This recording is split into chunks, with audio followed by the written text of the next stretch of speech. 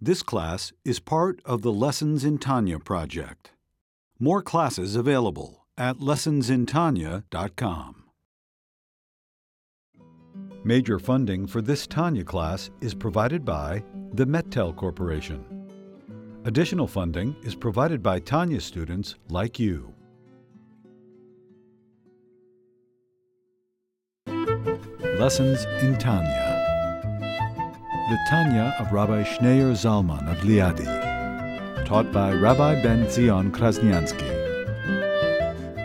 Tanya's text elucidated by Rabbi Yosef Weinberg.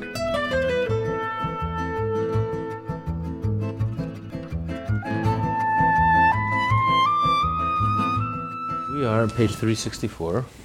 Creation is something from nothing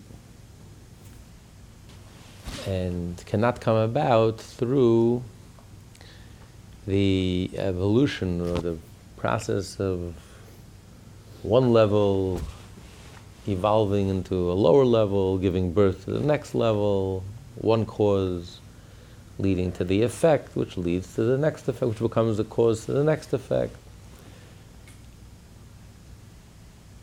Everything in this world has a source, a spiritual source. Like the energy of the animal has a spiritual source, its root, its source.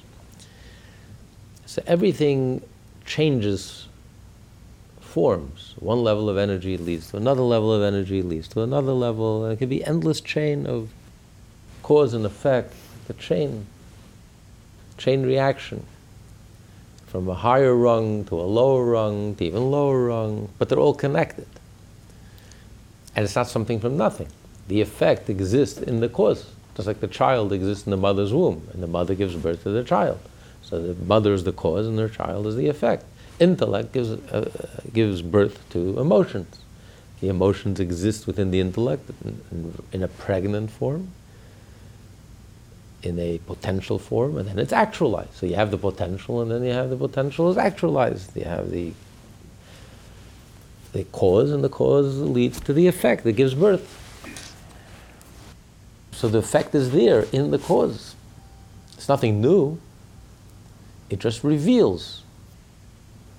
It descends. It takes it to the next level. It evolves. But it's the same thing almost, but just linking and going to the next level. But even if you had an endless chain of links and cause and effect, it would never ever conclude with the creation of something material. How do you get something material? Something dense. This is what we call something from nothing. Ex nihilo. Something that did not exist in its source. If it existed in its source, it's not nothing. Something from nothing means something brand new. Something, creation is something brand new, something that does not exist. Not even in potential form. It just doesn't exist. There's no precedent for it. There's nothing that prepares you for it. It's not logical. Cause and effect is logical. There's a cause, logically it leads to effect. There's a mother will give birth to her child. It's logical. Intellect will give, understanding, comprehension will give birth to feelings. Feelings, in turn, will give birth to thought. Thoughts will give birth to speech. Speech will give birth to action. This is all a logical causation. One step leads to the next step, it leads to the next step, and go on endlessly. But the lowest step is connected to the highest step. And in some way, in some form or shape, the lowest step is found in the higher step. Like we said, the soul of the animal, the soul of the lion, the energy of the lion is found in its celestial root and source, which is the angels, which I also refer to as lions. So even though it's a very long progression from the celestial angelic lions to the lions in the zoo and the lions in the wild, but nevertheless, there's some connection. An endless chain, a long chain. Just like sweetness, there's many levels of sweetness. There's a physical sweetness. There's sweetness in doing someone a favor and loving someone. Kindness. the sweetness and understanding an idea. It's very sweet when you understand an idea, a beautiful idea. You finally grasp the idea. The sweetness in music, the sweetness in ideas, the sweetness in desire, in pleasure. Now, the sweetness in spirituality, a spiritual experience, an ecstatic spiritual experience, a mind-blowing spiritual experience, is tremendous sweetness. It's all sweetness. But of course, you can't compare the sweetness of a candy to the sweetness of love, to the sweetness of comprehending an idea, to the sweetness of a spiritual experience. So it's the sweetness that descends from one level to the lower level to a lower level. And it can be endless progressions. It can go on endlessly, endless progressions. How do you come to something physical? How do you end up with a physical lion, with a physical body? What's the connection? There's zero connection between energy and matter. How does energy end up being matter? How do the atoms and the atomic energy end up being this table and you and I and physical, tangible? And this explains why, it's interesting to say, Maimonides points out that everywhere in the Torah speaks in the language of man. Even when the Torah speaks about God Almighty Himself, the Torah speaks in the language of man. God sees. Now, is that a foolish statement? God has eyes, God sees. God is not physical, I mean, God sees. God hears, God speaks. Vayomer Hashem. What does it mean? It means it's a parable. Just like when a person sees. So we say that God sees. God speaks in the language that we understand. We understand the idea that we are able to see something. We're able to see. And we see and we respond and it registered. So, if God created sight, surely He has sight. He's able to see. He can't give something you don't have. So if God is able to create sight, surely God sees. Not God has eyes. God sees. So it's a parable. We're not saying that God has physical eyes and you picture God with huge eyes seeing. That's idolatry, as Maimonides points out. But it's a parable. We're saying that just like we see and know what's going on around us, God sees and notices, and everything registers, and God hears, and God speaks. So all of the senses we find in the Torah a parable to God. One exception, the sense of touch. Yes, I think once in Job, it says that Job complains that God touched me.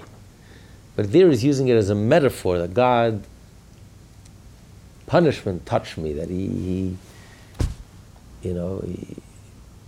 only meant it metaphorically, that I was touched by God's, that Job suffered so terribly. He said, God touched me. That he meant to say, as the commentaries say there, that God's wrath touched me, and God's anger touched me, and God's punishment touched me.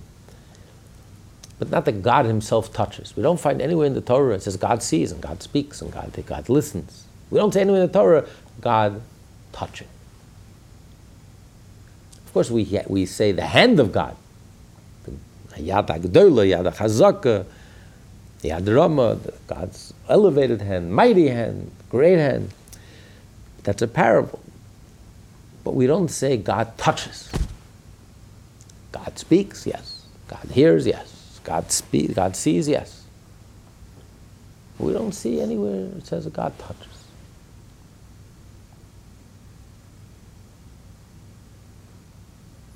Why not?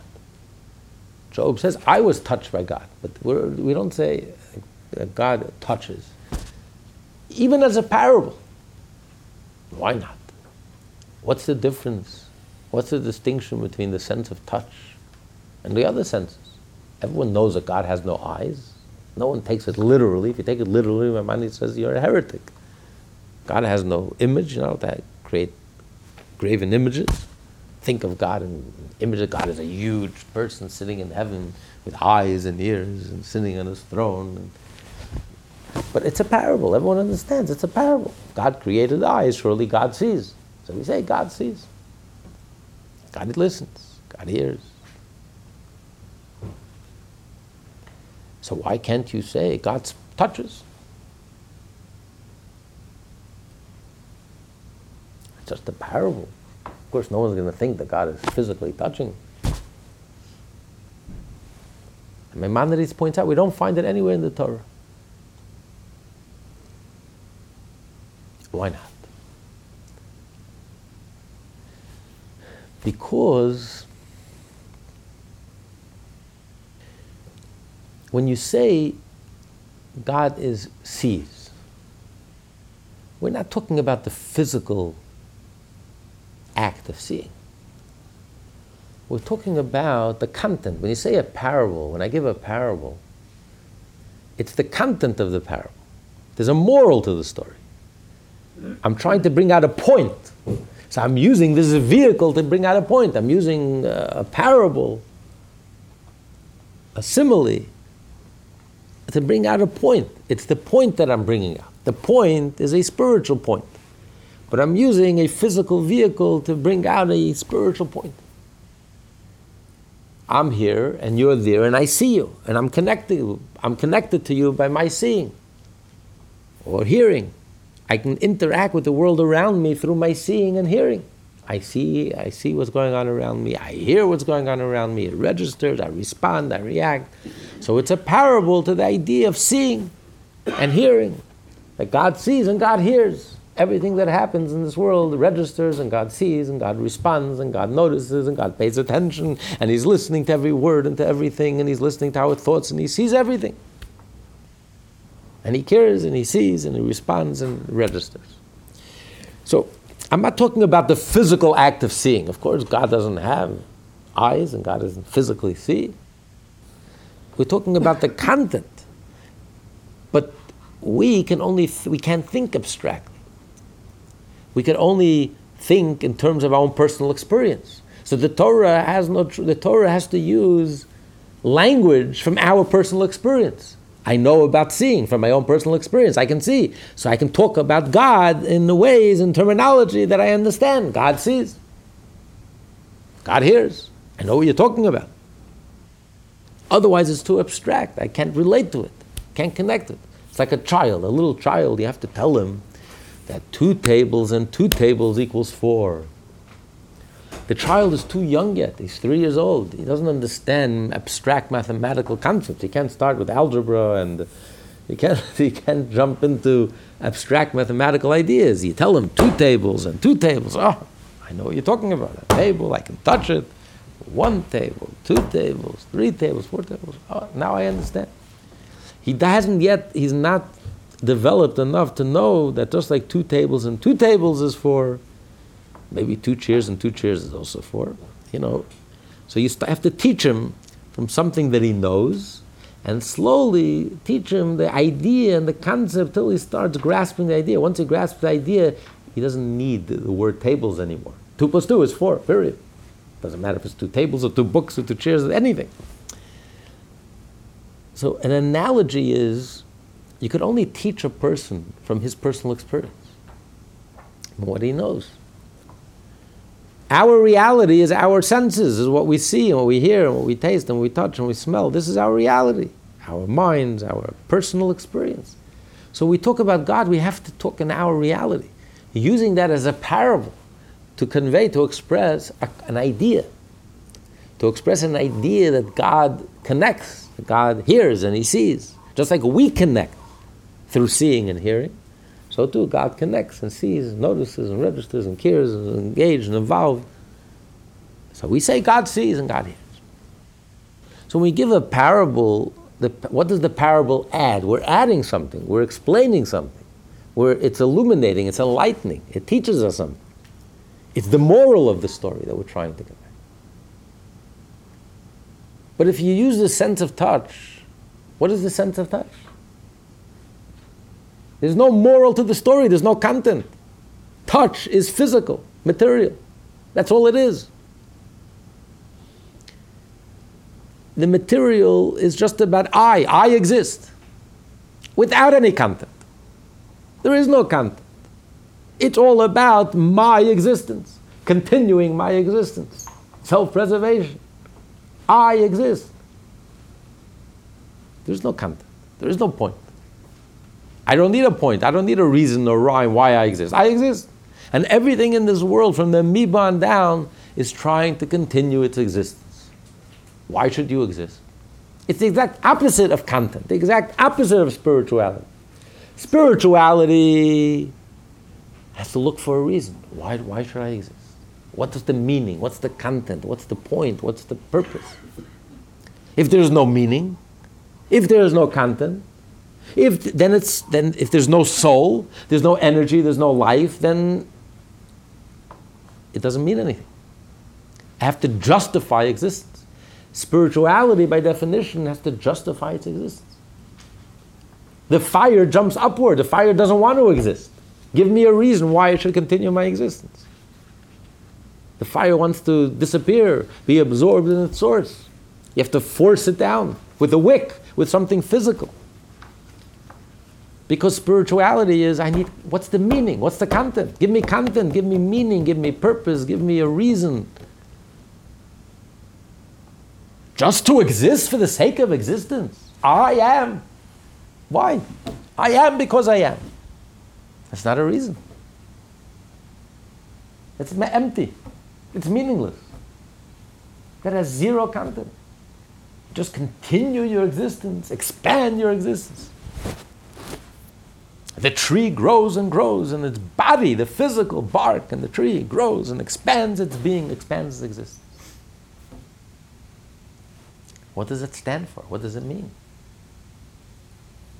Why should you continue your existence? So the whole point of the physical is the antithesis of the spiritual. Spirituality is about point, content, meaningfulness, purpose, why. It's to answer the question, why? What's this? What am I all about? What's this all about? What's the meaning behind it? Why is this here? And why am I here? Because there's a cause. I go deeper. Well, there's a reason. There's something that brings me into being. There's a reason I'm here. And let's go to a deeper reason. There has to be a reason. There has to be a justification. There has to be an explanation. There has to be a reason why. That's what we call Ishtalshalut. Ila v'alul, cause and effect. There has to be a reason. Everything that exists is an effect. Okay, so why am I here? What's this all about? There's a child. Okay, there's a mother. Why am I here? Because there's a mother. There has to be a reason I'm here. A justification, an explanation, a point. The whole point of something from nothing, of the physical, of the tangible, of the sense of touch, is that it's pointless. There is no meaning. There is no purpose. I'm not looking for a justification. I'm not seeking a justification. I am. I exist. Why do I exist? I don't need a why. That's the point of something from nothing. I exist. I have no reason why I exist. I don't need a reason why I exist. I am. Something, not only from nothing, for nothing. Something for nothing. I don't know. That's why we call it something from nothing. I have no reason to exist. I have no justification for existence. There's no rhyme and there's no reason. I didn't exist before, and I'm not in the source. I don't exist in my source. There's no justification for my being. And yet here I am. Where do you come from? Why are you here? I don't need a why, and I don't need a justification. It doesn't bother me. I'm not looking for explanations. I am, period. And my whole point and my whole being is to expand this I am. This empty, meaningless, purposeless existence. Not why do I exist, but what? What? No, not why, just that I exist. So that's why Maimonides says the Torah, you can't use it as in a parable. What's the parable? There's no content. You can't use the sense of touch, which is all about the physical and the material and the body of the lion, and our bodies, our physical, the sense of touch, because that's the whole point. There is no point. There is no reason. There's no rhyme. There's no content. You can't use it as a parable. God touches. What does God touches doesn't tell me anything. The physical doesn't tell me anything. A parable, by definition, means there's a point, there's a moral, there's a lesson, there's significance, there's purpose, it's teaching me something. There's a content. But I'm using the parable as a vehicle to explain, using my language and my world to explain an idea, a deep idea, an abstract idea. So from our sense of sight and our sense of hearing, we understand, we learn a very deep concept about Hashem and Hashem's interrelationship and interaction with us. That's why you use it as a marshal. Hashem sees, Hashem hears, Hashem speaks. Parable. But to say God touches, has no value, has no meaning, has no purpose. It's just being. Something from nothing, something for nothing. I exist. And it doesn't even bother me to ask why I exist. I don't even question why I exist. What's the point? What's the purpose? That's what he calls something from nothing. Not something from something. Hishtalshelus. This natural evolution is something from something. This is my cause. I'm the effect. The effect exists in the cause. The effect is a natural evolvement from the cause. It's a natural progression. That's something from something. Something for something. I stand for something. There's a reason. There's a why. I come from something. This is something from nothing, something for nothing. I don't stand for anything. What's my position? What's my platform? What's my position in life? I exist.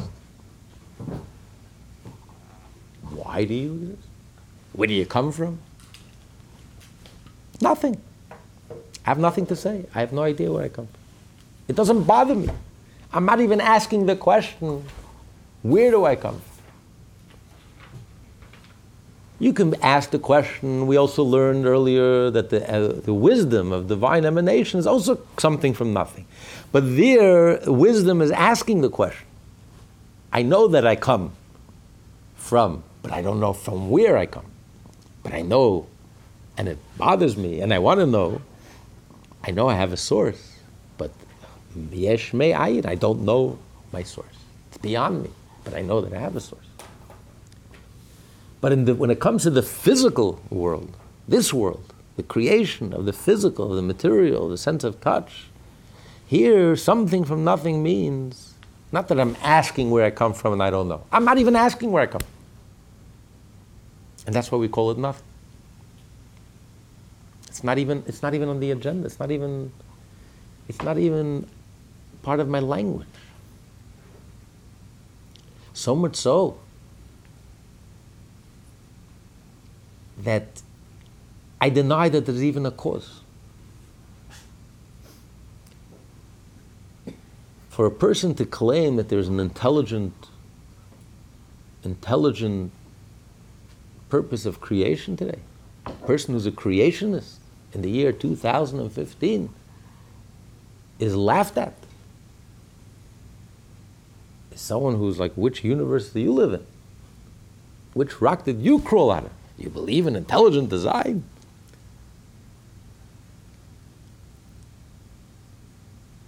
There's a building, there's a builder, right? There's a book, there's an author.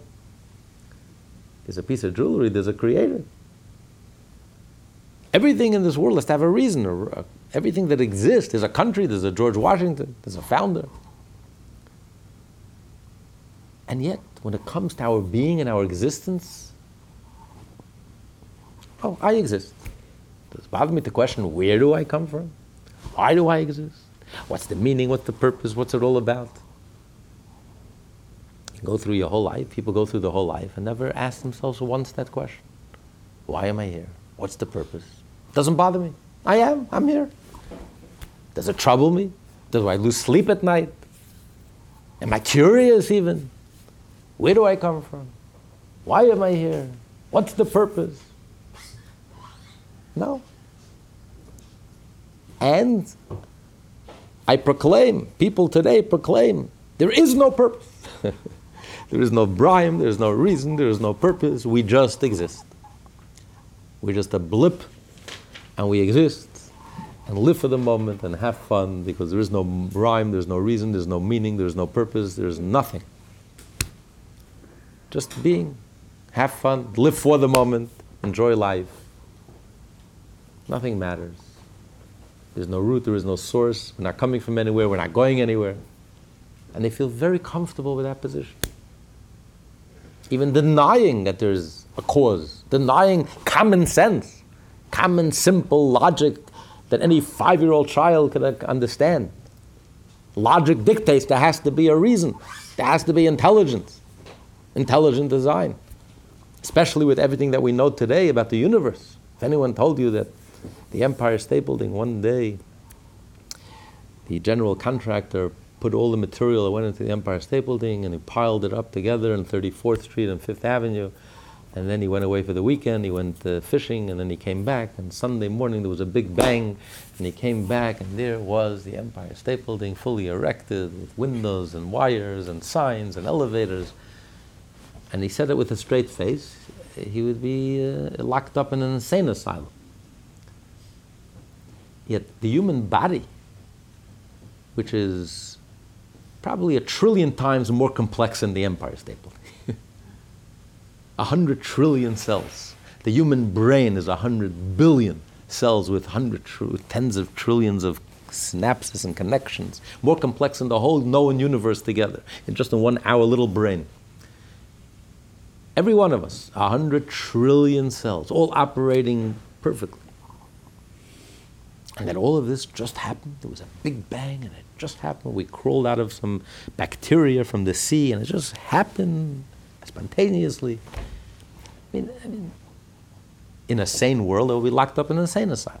And yet, anyone who dares suggest that there's intelligent design is ridiculed. You must be some old-fashioned Jew, takes the Torah so literally, really believes in intelligent design and believes in God. Get with the program. Have fun, enjoy life. There is no rhyme, there is no morality, there is no ethics. Be completely amoral, live, have fun for the moment. This is the position. This is something from nothing. I am. Why? Why are you? Anything that's spiritual asks itself, needs a justification. What's the meaning? What's the purpose? Why am I here? There has to be a reason. I come from somewhere. There's a cause. There's a content. And yet, the physical, the sense of touch, the body, the material, our position and platform is, I exist. And my whole reason for being is just to continue my existence. No rhyme and no reason.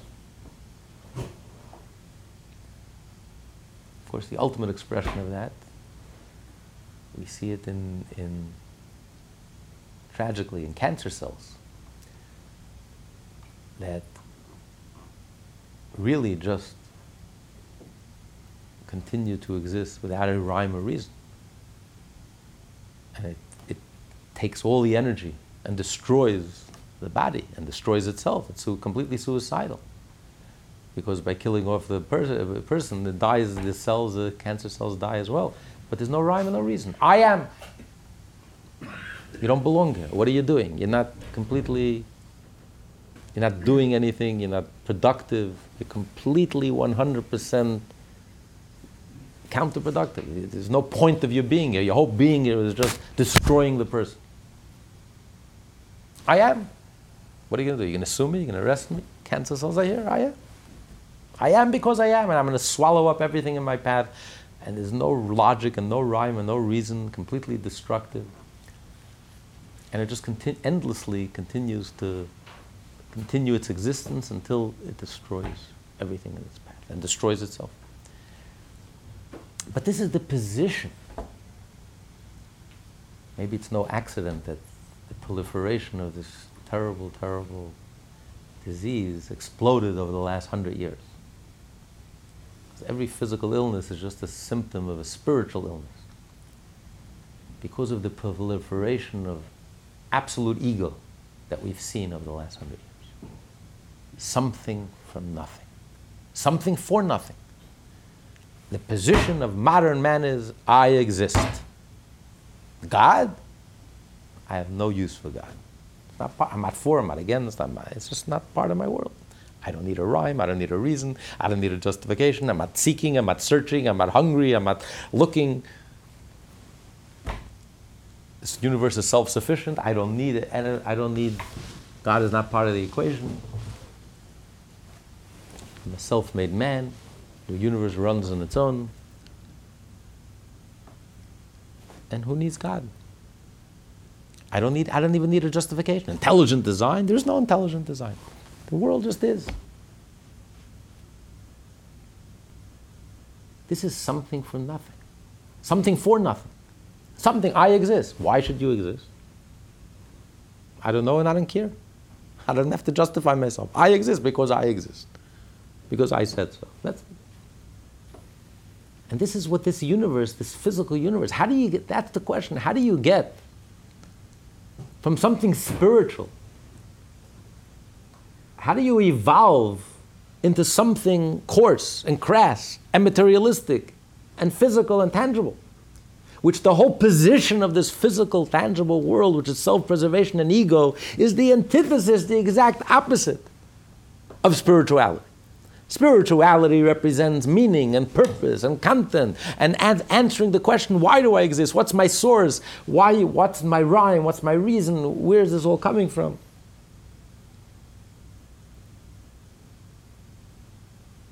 The spiritual person suffers from existential angst. Why should I exist? What is the meaning of existence? What's the purpose of existence? Why am I here? I need to justify it. I need to answer that question. What's the position of the material person of this world? I exist. I don't need it. I don't need any justification. It doesn't bother me. I don't lose any sleep. People go through the entire life without even questioning once. What's the purpose? And by the way, this includes many very pious religious Jews who just study the revealed part of the Torah, never studied the secrets of the Torah, the soul of the Torah. They just learn the technical and mechanical parts of the Torah. And they can be quite brilliant, and it doesn't bother them. They never once stop and ask, why am I here? What's the purpose? Why did God create the world? It doesn't bother me. It's none of my business. I'm here. That's all I know. That's all I care about. I'm here, and I'm brilliant, and I'm studying, and I'm a scholar, and I love it, and it's wonderful. And I'm very comfortable with myself. And everything is wonderful. Nothing bothers me. I don't lose too much sleep. And it's just an opportunity to prove how sharp and brilliant I am. So life is good. Life is good. Life is wonderful in these United States of America. So the whole position of the physical and the material is the antithesis, the exact opposite of the whole position of the spiritual realm. So how do you make that leap? How do you get from spiritual to physical, from energy to matter? There's no connection.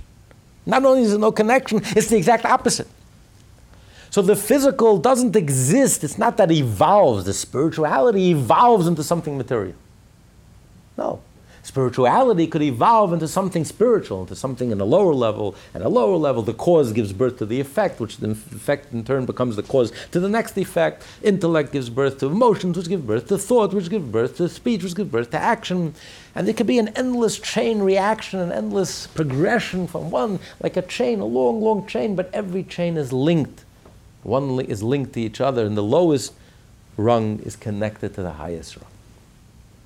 All the different levels of sweetness, from the most sublime down to the sweetness in the apple. But it's sweetness, it's something spiritual, but on each level, different levels. The soul of the angels, all the way down to the lion, the soul and energy of the lion, which is a parable to the soul of the angels, because it's the spiritual energy of the lion. So spirituality could evolve from one level to the next level, but how do you get to the physical body of the lion? to the physical, to the tangible, to the material. Self-preservation, ego, I. Continue my existence. No rhyme and no reason. No justification needed or required. Where does this absolute ego come from? This is not something that could evolve from spirituality. You can have endless progressions, infinite progressions. You'll never ever arrive at something material and tangible and physical.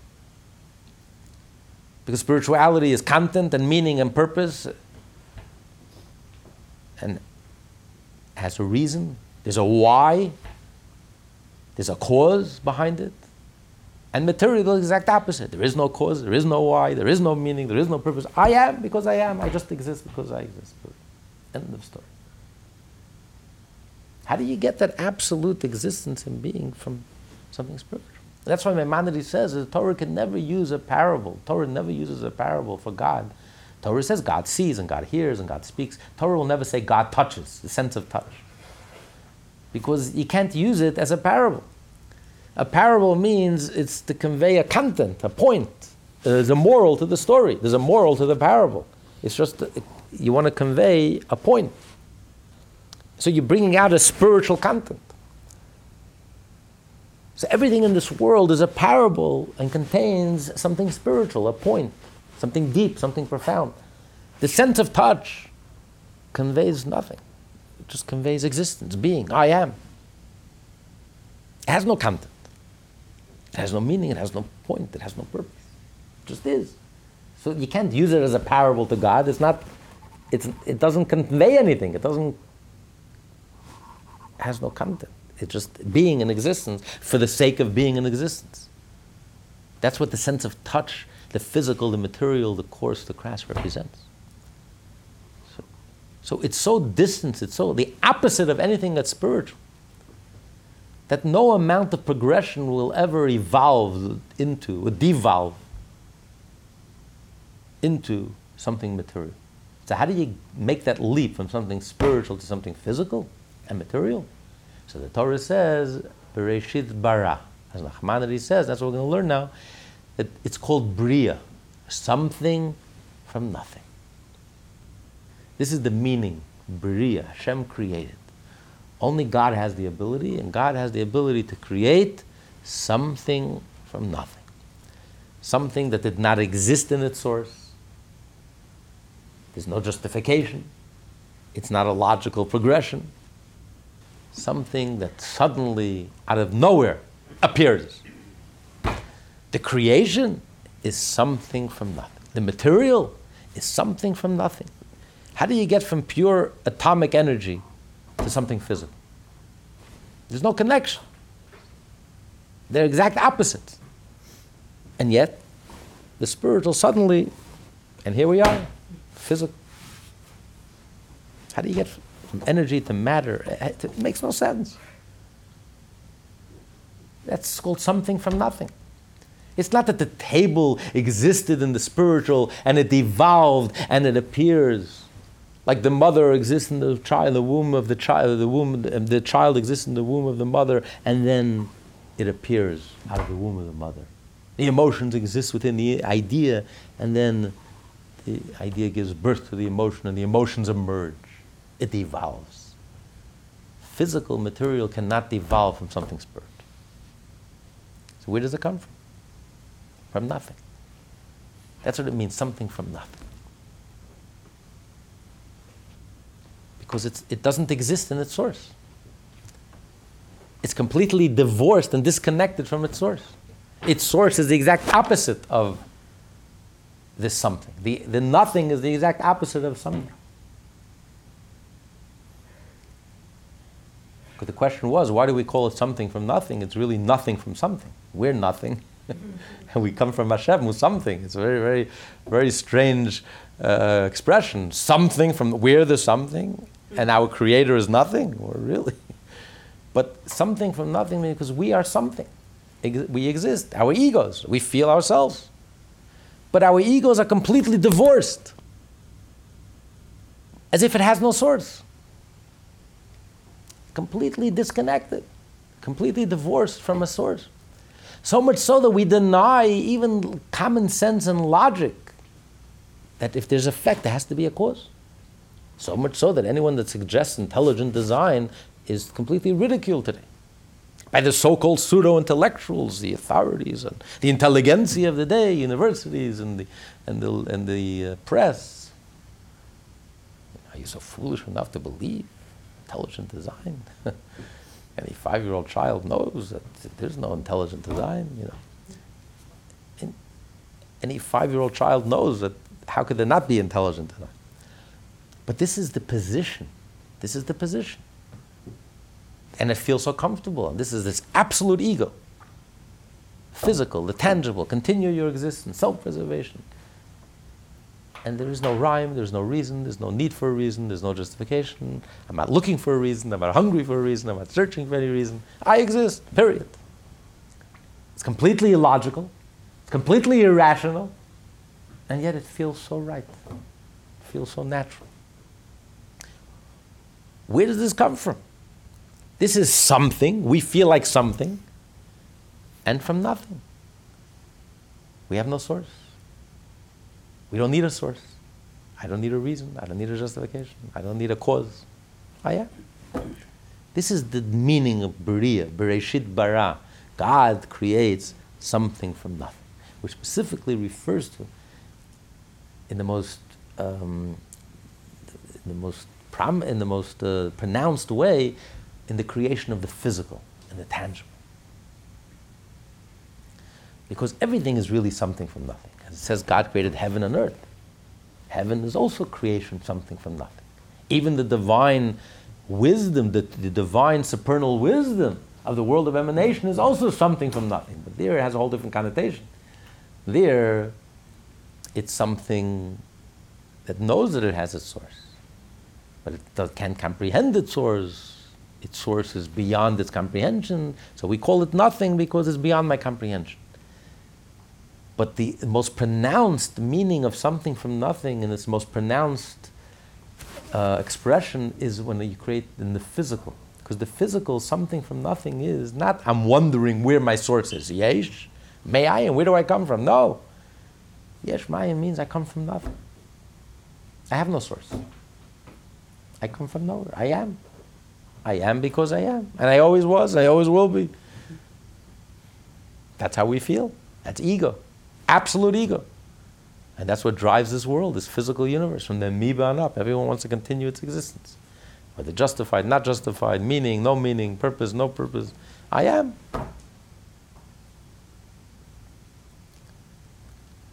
When taken in exaggerated form, this becomes evil. Absolute ego. Absolute arrogance. And absolute stupidity. And then it becomes dangerous as well. As in the cancer cell, completely suicidal, self-destructive, just wreaks havoc and wreaks negativity and destroys everything that's healthy and good and decent in its path. But this is a physical manifestation of a spiritual malady.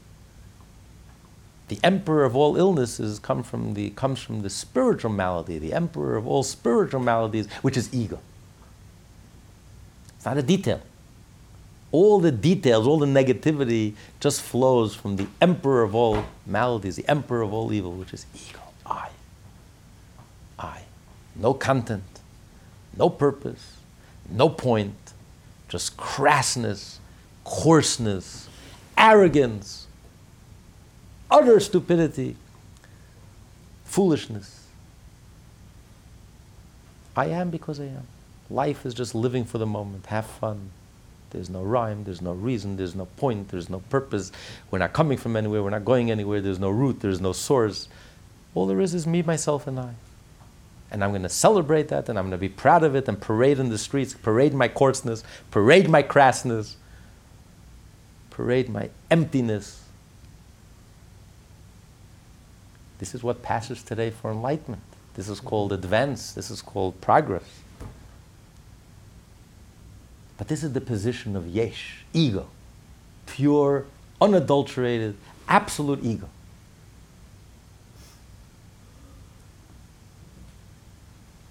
That's the physical and the tangible. Where does this come from? As far as we feel, as far as we're concerned, it's something from nothing. We have no source, nothing. We don't exist in the source. Completely disconnected, divorced from anything above us. Not only from anything spiritual, but even from anything logical. Any cause, any intelligence, intelligent design, logic, reason. No, I just exist, period. Self-contained reality. It sounds pretty tragic, pretty sad, pretty pathetic. But that is the world that Hashem created. That's the world, something from nothing. It's astonishing, actually, to create such a world, such a reality, such a universe, almost a make-believe universe. A universe that's completely based on false information. As Alter Rebbe is going to explain in a second, he's going to ask, well, wait a minute. This is not an accurate description. It's a lie. It's false. Because in truth, not only do we have a root, not only do we have a source, not only do we have a cause, but the truth is that God is creating us each and every moment. We couldn't exist for one split second without the divine energy that's constantly creating us. As the modern physicist knows, that the energy is constantly transforming itself into matter. This table appears to be inert and dead, but the truth is it's alive and vibrant and dynamic, and something miraculous, transformational is happening as we speak. Pure energy is being transformed as we speak into matter. The most miraculous process that's ongoing. This world is pulsating with energy, is alive. Matter is energy. All of modern physics. This is the revolution of modern physics, this insight and understanding. And nothing is the way it appears to be. The exact opposite of the way it appears to be. So in truth, the reality is, our reality, that we are completely nullified before God. We are completely unified in the absolute unity of God. We're completely nullified before God. It's just an illusion. It's a false narrative. It's a Madison Avenue hype. It's a Baba Meise. This whole sense of ego and arrogance and self-importance and self-inflation and I don't need God and this habri and this I'm in charge and I'm in control, I'm a self-made man.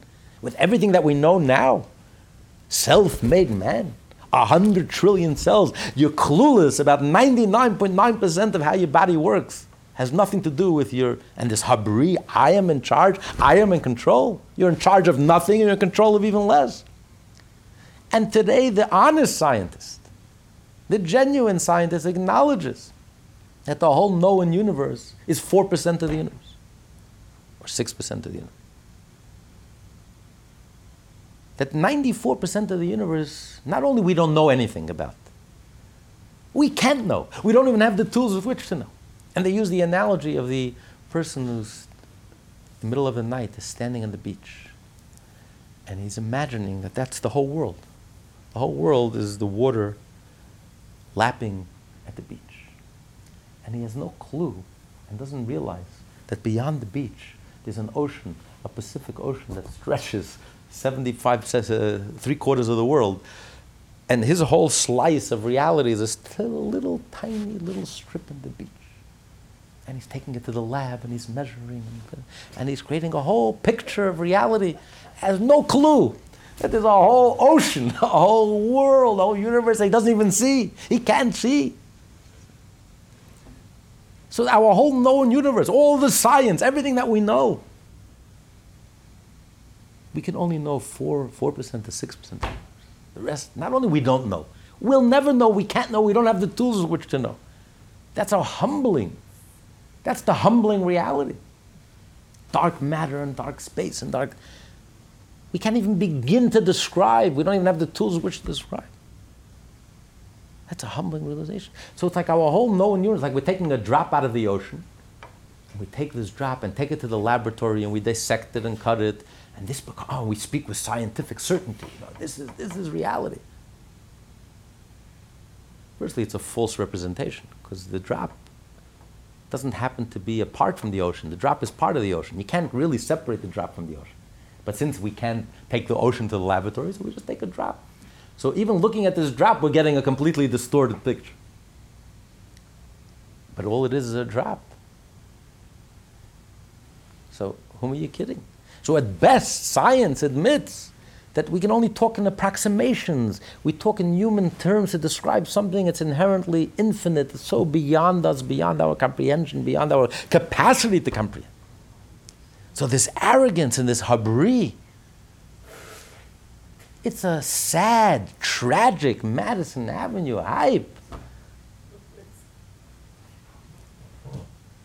So the reality is that we are nullified before God. So how can we call it something from nothing? As if we're something? And our position is that we come from nothing. We don't know of anything beyond us. All that exists is us. Completely divorced, completely disconnected from any rhyme, reason, justification, source, root, purpose, content, meaning. Why? There is no why. I exist, period. I don't need a why and I don't need a justification. It doesn't even bother me.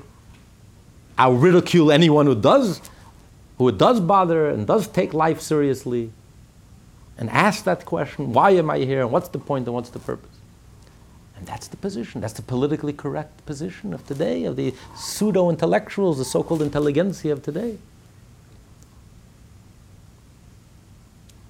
And some of these fools even write books. God doesn't exist. Reminds me of the story. Einstein was once sitting on the park bench. He hears these two little kids discussing, two 5-year-olds discussing. One kid says, I heard that in New York we have one of the greatest geniuses of the century, perhaps the last few centuries. His name is Albert Einstein. And the other kid says, tell you the truth, I read his theories. I'm not so impressed. I don't know the whole world is making such a tzimmus, such a big deal about this Jewish professor Einstein. And he's a Jew also. So I'm not such a big fan. What would be Einstein's reaction? He would have the laugh of his life. This little 5-year-old Shmendrik saying opinions, Einstein does exist, doesn't exist, is intelligent, not intelligent. It's a joke. To multiply that infinite times. This professor scratches his head and says, God does exist. God doesn't exist. I mean, it's a joke. To call it a joke is a joke.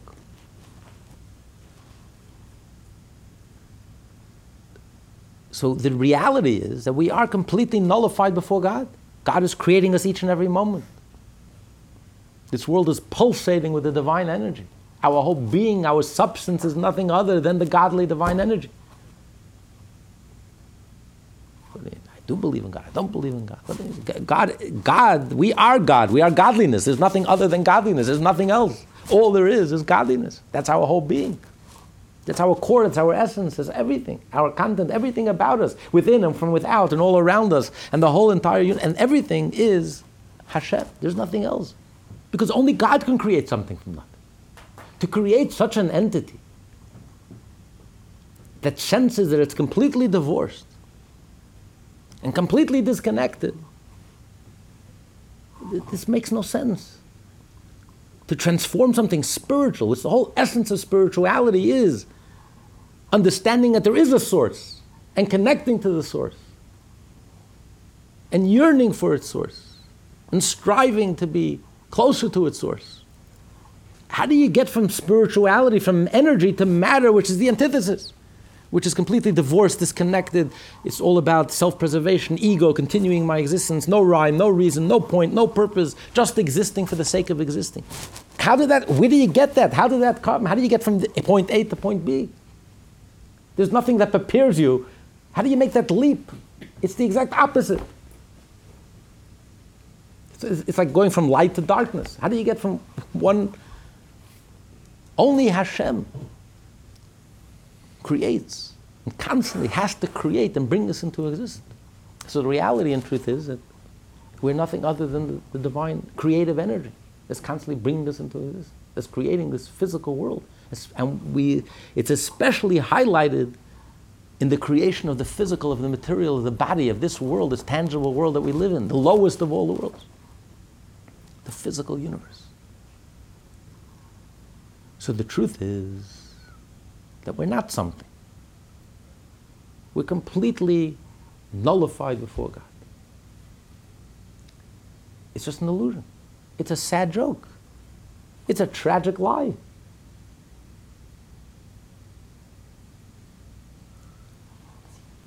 That's what he's going to ask now. Okay, so let's learn inside. The coming about of substantiality ex nihilo, yesh mayan, as the Rambam points out in his commentary to the Torah, Bariah is the only term in the Holy Tongue for absolutely innovative creation ex nihilo.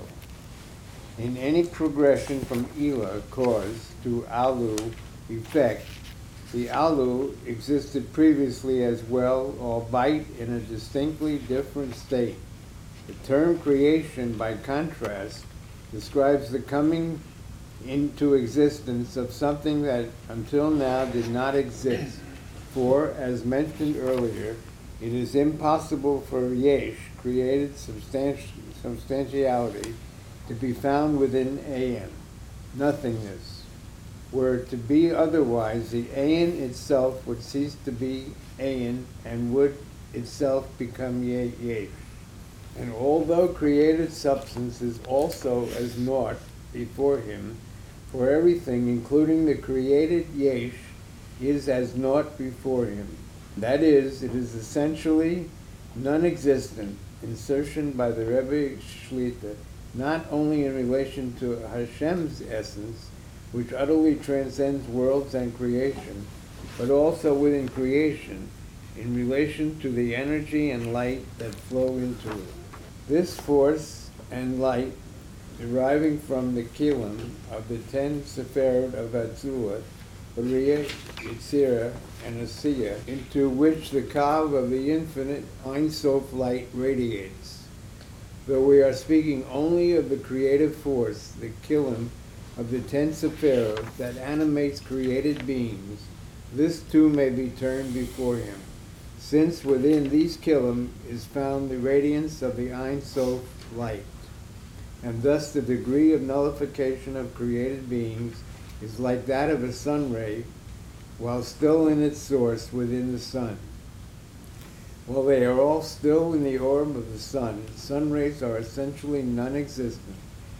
There they contribute to no independently identifiable illumination.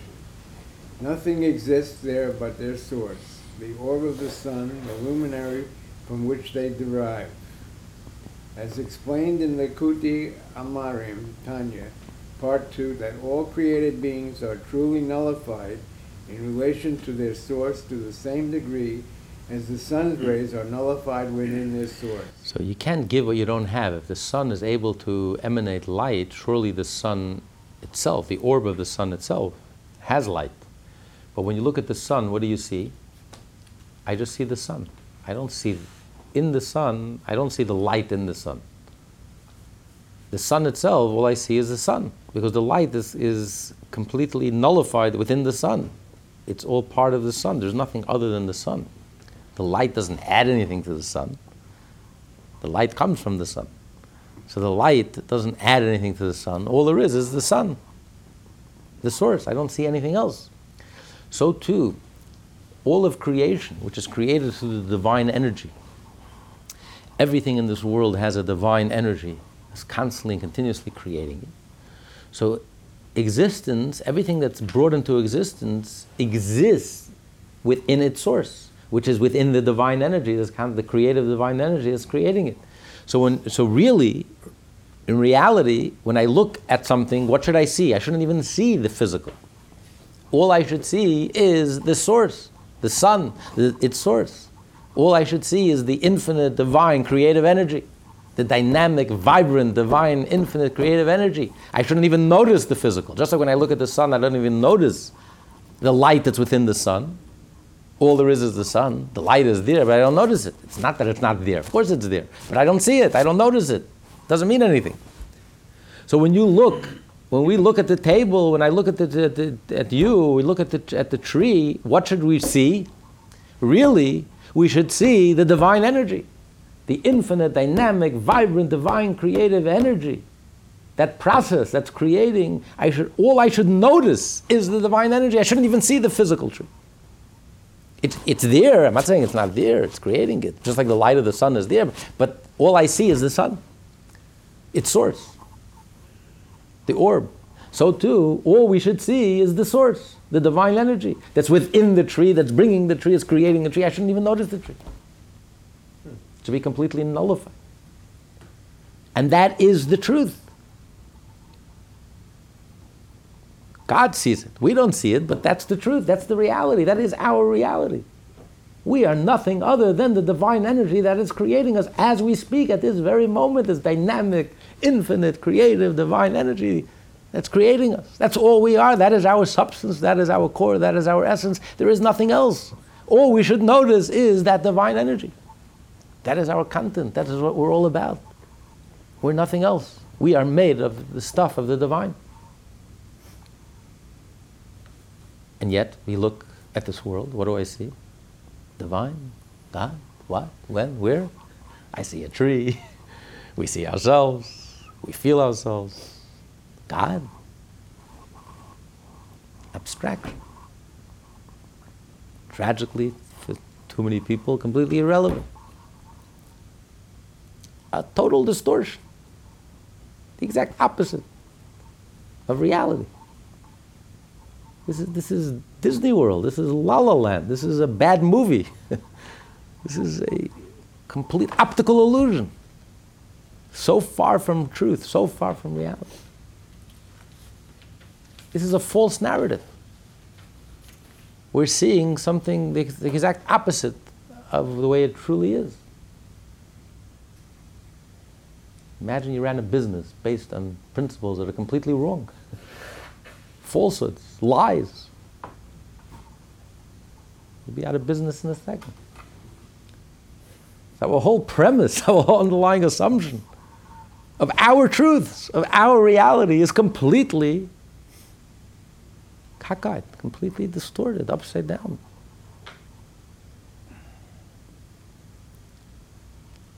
But the reality is that we are completely one and nullified before Hashem. The question is, how can we say, Alter Rebbe asked, how can we say something from nothing? He said, if the world would have been created through Hishtalshalut, by devolving one level to the next, we can never be something. We wouldn't have any egos. So God created us something from nothing, and now we're something. When in truth and reality is, now we're also nothing. Because we're nothing other than the divine energy, the nothing that's constantly creating us. What we call nothing, which is the truth, the reality of the divine energy is constantly creating us. That is who we are. There is nothing else. So we're not something from nothing. You can say nothing from nothing, but not something from nothing. In light of the above, how can we possibly say that if creation were to result from Ilah and Alul, created beings would not exist in a manner of Yesh, but would be nullified to their source, when in truth, even after they were created ex nihilo, they are still truly nullified within their source, like the sun's rays within the sun. The Alter Rebbe answers, however, this is only before him, as seen from the heavenly perspective, the Ad Elyon, from which Hashem knows creation, his knowledge perceiving from above netherwards. But as seen from the earthbound perspective, the Ad Tachton, of created beings, with a knowledge that proceeds from below upwards, created Yesh is an altogether separate thing in this knowledge and apprehension from below. So there's two perspectives. There is the perspective from the top down, from the top of the mountain, and there's a perspective from the bottom up. The perspective from the top down, God's perspective, is the truth, the reality, from the inside out, that we are nothing. We don't even exist. Just like the sun. The sun has light, but the sun can't even find it within itself. It's there, but all there is the sun. There is nothing else. It doesn't mean anything. It doesn't add anything to the sun. It's there, but it doesn't mean anything. It's as if it doesn't exist. It's an existence It's a being, it's in a state of non-being and non-existence. The light is there, but the light is in a being a state of non-being and non-existence. All there is the sun. It's all I see and it's all I notice, and the sun can't even find it in itself. So too, the divine energy, not only God himself, God Almighty himself, even God's light and the divine energy, that's constantly, God's creative energy is constantly creating us. From the perspective of the divine energy, all that there is the divine energy. There is nothing else. Because everything that's brought into existence, all the entities that are brought into existence are within their source, within their divine energy, which is constantly and continuously creating them. So all that the divine energy sees and notices is the divine energy. There is nothing else. A being, existence, is really in a state of non-being and non-existence. That's the true perspective, from the top down, from the inside out. But from our perspective, from the bottom up, from our point of view, we were created in a way we are completely divorced and disconnected from any sense of a source, from any knowledge of a source, from any sense of any source. So much so, it doesn't even trouble us and bother us to ask where we come from. Why do I exist? So much so that we even deny that there's a cause, we even deny that there's a reason. We don't have a reason, we don't need a reason, we're not looking for a reason, we don't have any justification, we're not looking for any justification. I am because I am. Sue me. I'm an American. I have rights. I exist, period. I could be a pimple, there's no reason why I should exist. I'm absolutely destructive, cancerous, destroying everything around me. I exist, period. I'll swallow up everything, destroy everything, anything to continue my existence. I'm hurting everyone around me. I exist. Just make sure you spell my name right, as long as I'm in the newspaper. I exist, period. I have to have a reason, I have to justify why I should be elected to high office. I don't need a reason. Just because I am who I am, it's not reason enough. Because I love myself and I'm great, and I don't need a reason. I am, period. It feels so natural, feels so comfortable. It's absolute ego. This is the way God created us. This is something from nothing. God created us something, and we don't have it, as if we have no source. So from our point of view, this is our reality. This is how we feel. We feel we're completely self-sufficient. We stand on our own.